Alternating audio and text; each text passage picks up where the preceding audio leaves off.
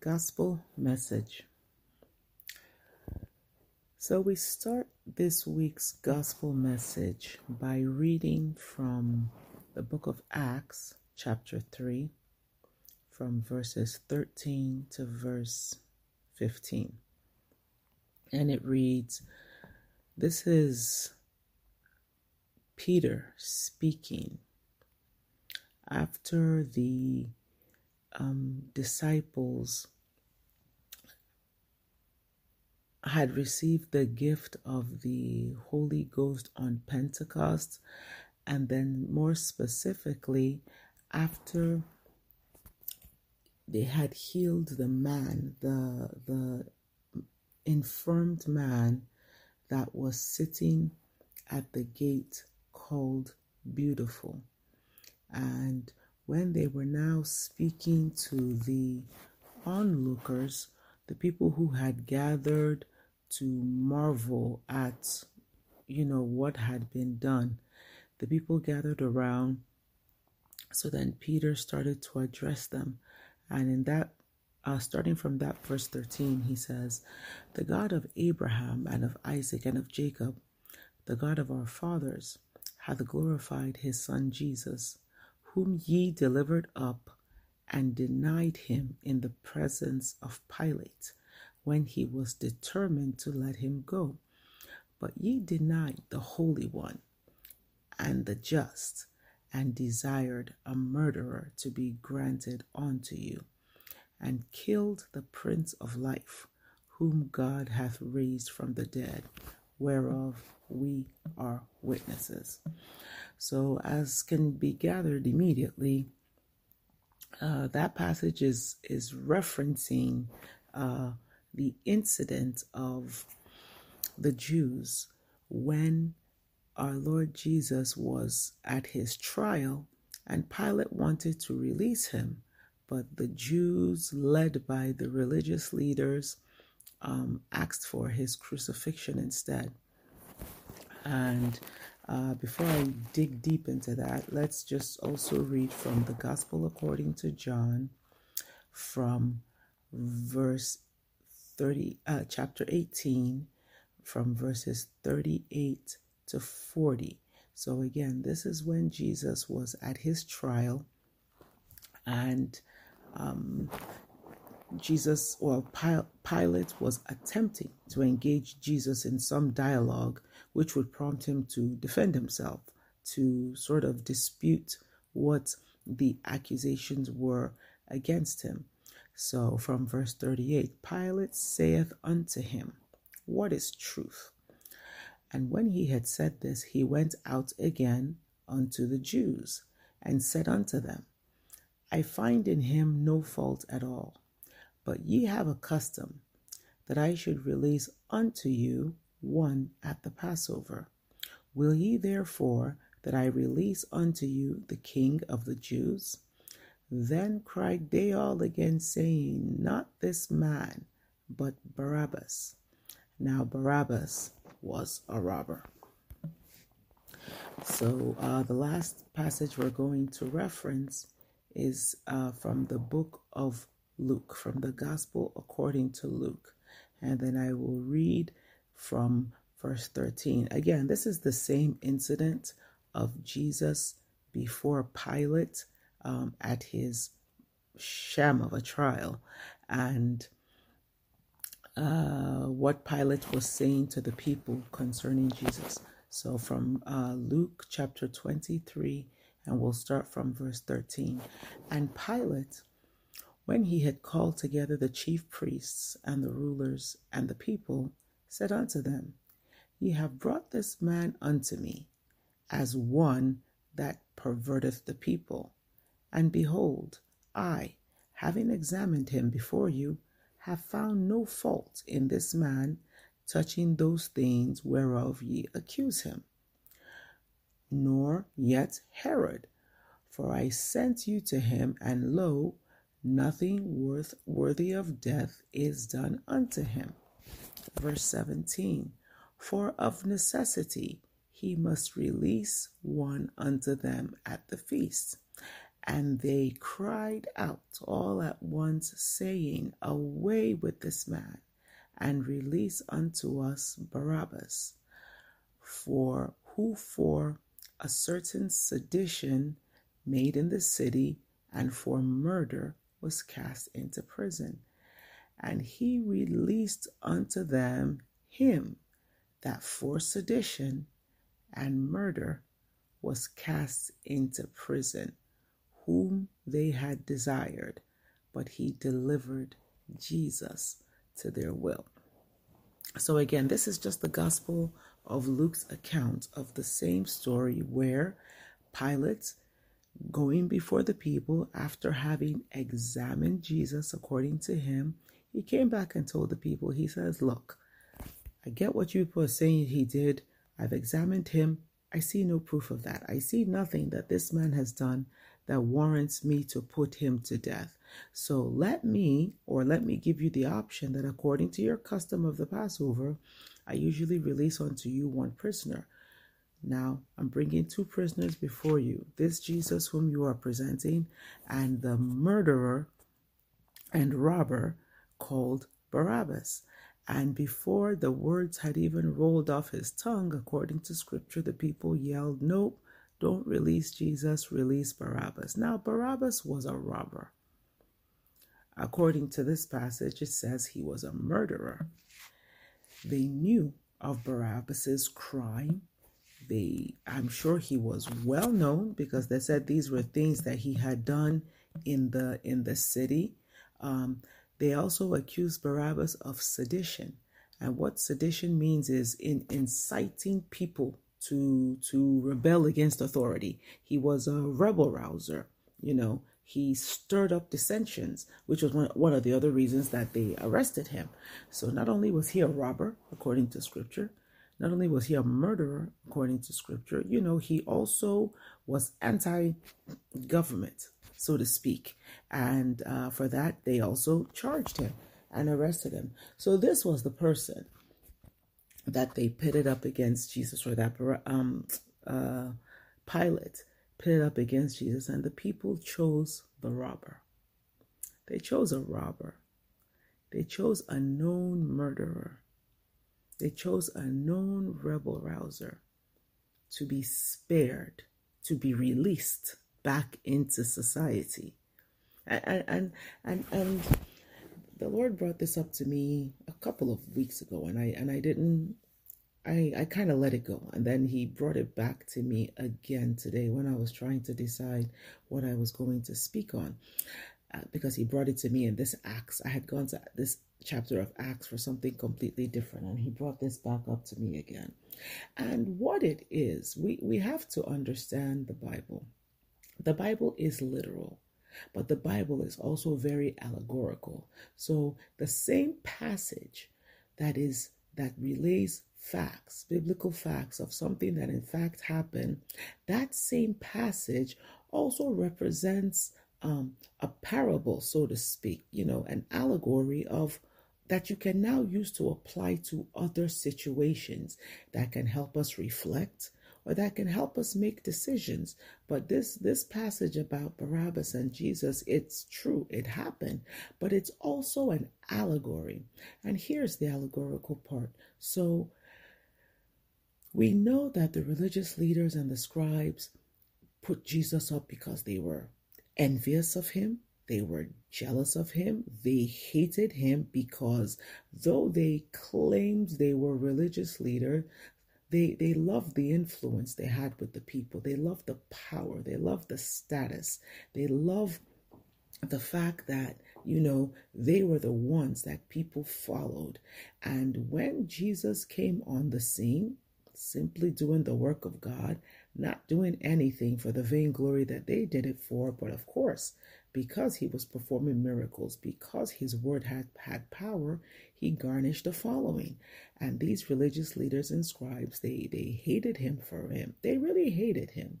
There was a deep-seated hatred, which again, we can tie it back to spiritual things, but let us just think of how spiritual things are played out in men. Because even though if you check to the bottom of it, you will find some sort of spiritual influence. At the end of the day, unless we are straight up possessed by a demon, which these men were not, unless they were straight up possessed and they had zero control over their faculties, then one can say they were not to blame. But they were to blame. They were to blame because even though Satan or the devil or wickedness or evil can influence us, again, unless we are totally in a full-blown state of demonic possession, we have a say in what we do. We have a say in how we respond. So yes, I know we can say we battle not flesh and blood, but powers and principalities. What that passage says is what is at the root of it, what is at the base of it. But anytime human beings have the ability to be used as vessels of honor or vessels of dishonor, or instruments of good versus instruments of evil, we have a say-so. We do have a choice. We can yield or we can say no. We can reject it.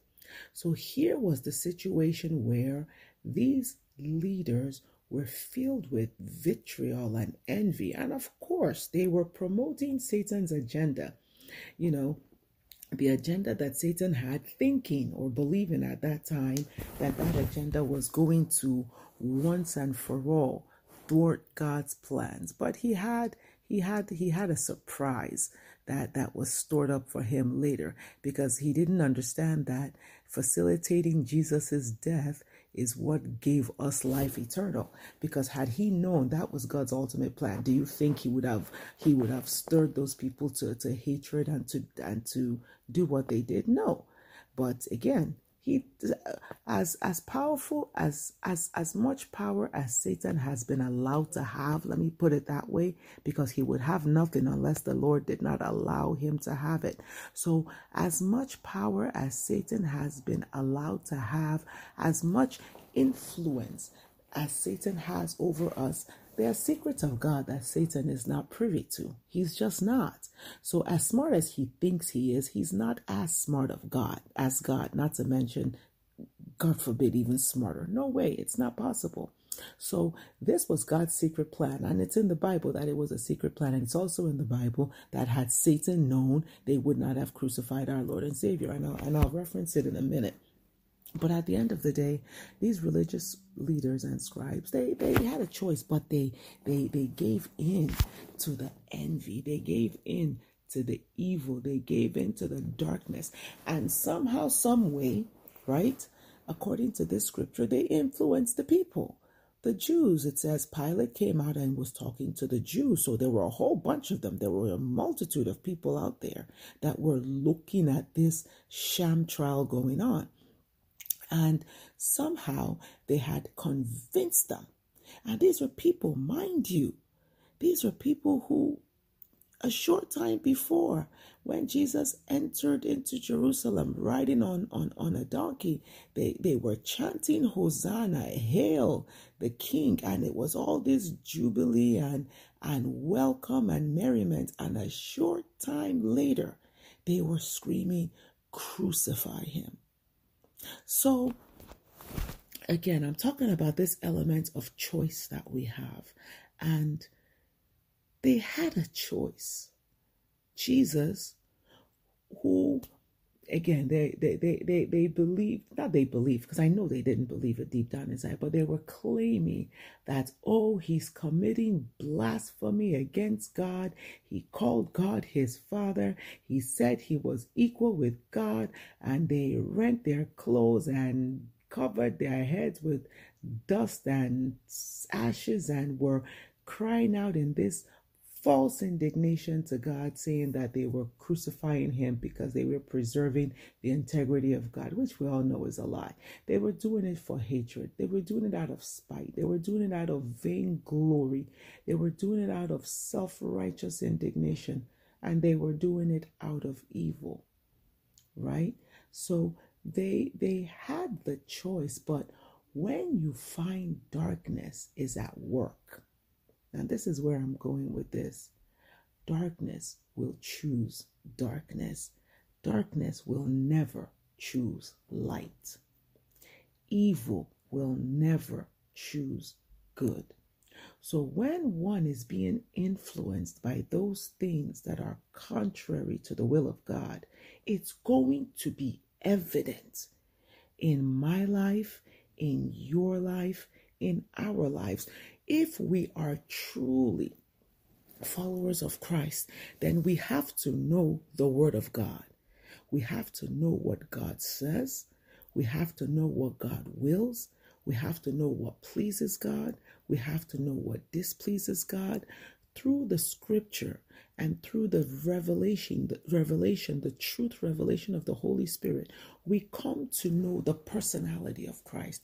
We come to know the things of the Spirit and the things that please God. So as we live this life, and yes, truly, as the Bible says, we do not battle flesh and blood, but principalities, powers, rulers of the darkness in this present world, spiritual wickedness in high places, and they will be out there to deceive and to influence us to do what? To disobey God, to do evil. And when they are doing that, they will motivate us towards those things that displease God, those things that are contrary to the Word of God and to the will of God. They will choose darkness. They will choose a robber over light, over good, over a man who committed no sin, who broke no laws, who did no wrong, but they chose a robber over him because they were being motivated by evil. And because they yielded to evil, evil gave them an evil option, and they chose it. They chose the robber over a savior. They chose a known murderer, one who takes life, over one who gives life. They chose one who was charged with sedition over one who preached, obey your leaders, obey all authority. Darkness chose darkness. Light will always choose light. Good will always choose good, but evil will always choose evil. And they chose a robber. So one of the surefire ways to check ourselves to see if we are walking in the will of God, where are we being steered towards, or what are we being steered towards? What are the things that this provocation or this temptation, what is it leading us to do? What is it tempting us to do? What is it enticing us to do? Because if those things are contrary to the Word of God, if those things are contrary to the fruit of the Spirit, then they are of the same similitude as the robber. They are of darkness. They are of evil. And if something is stirring us towards evil, then it cannot be good. Good will not steer us towards evil. God will not steer us towards displeasing God. The Spirit of the living God, the Holy Spirit, will not steer us towards darkness. So, as we are, by the divine grace of God, about to transition into a new year, life is going to go on. And with each progressive year, we are moving towards the end times. And if it's not the end time of the world, it's definitely one step closer to the end of our lives.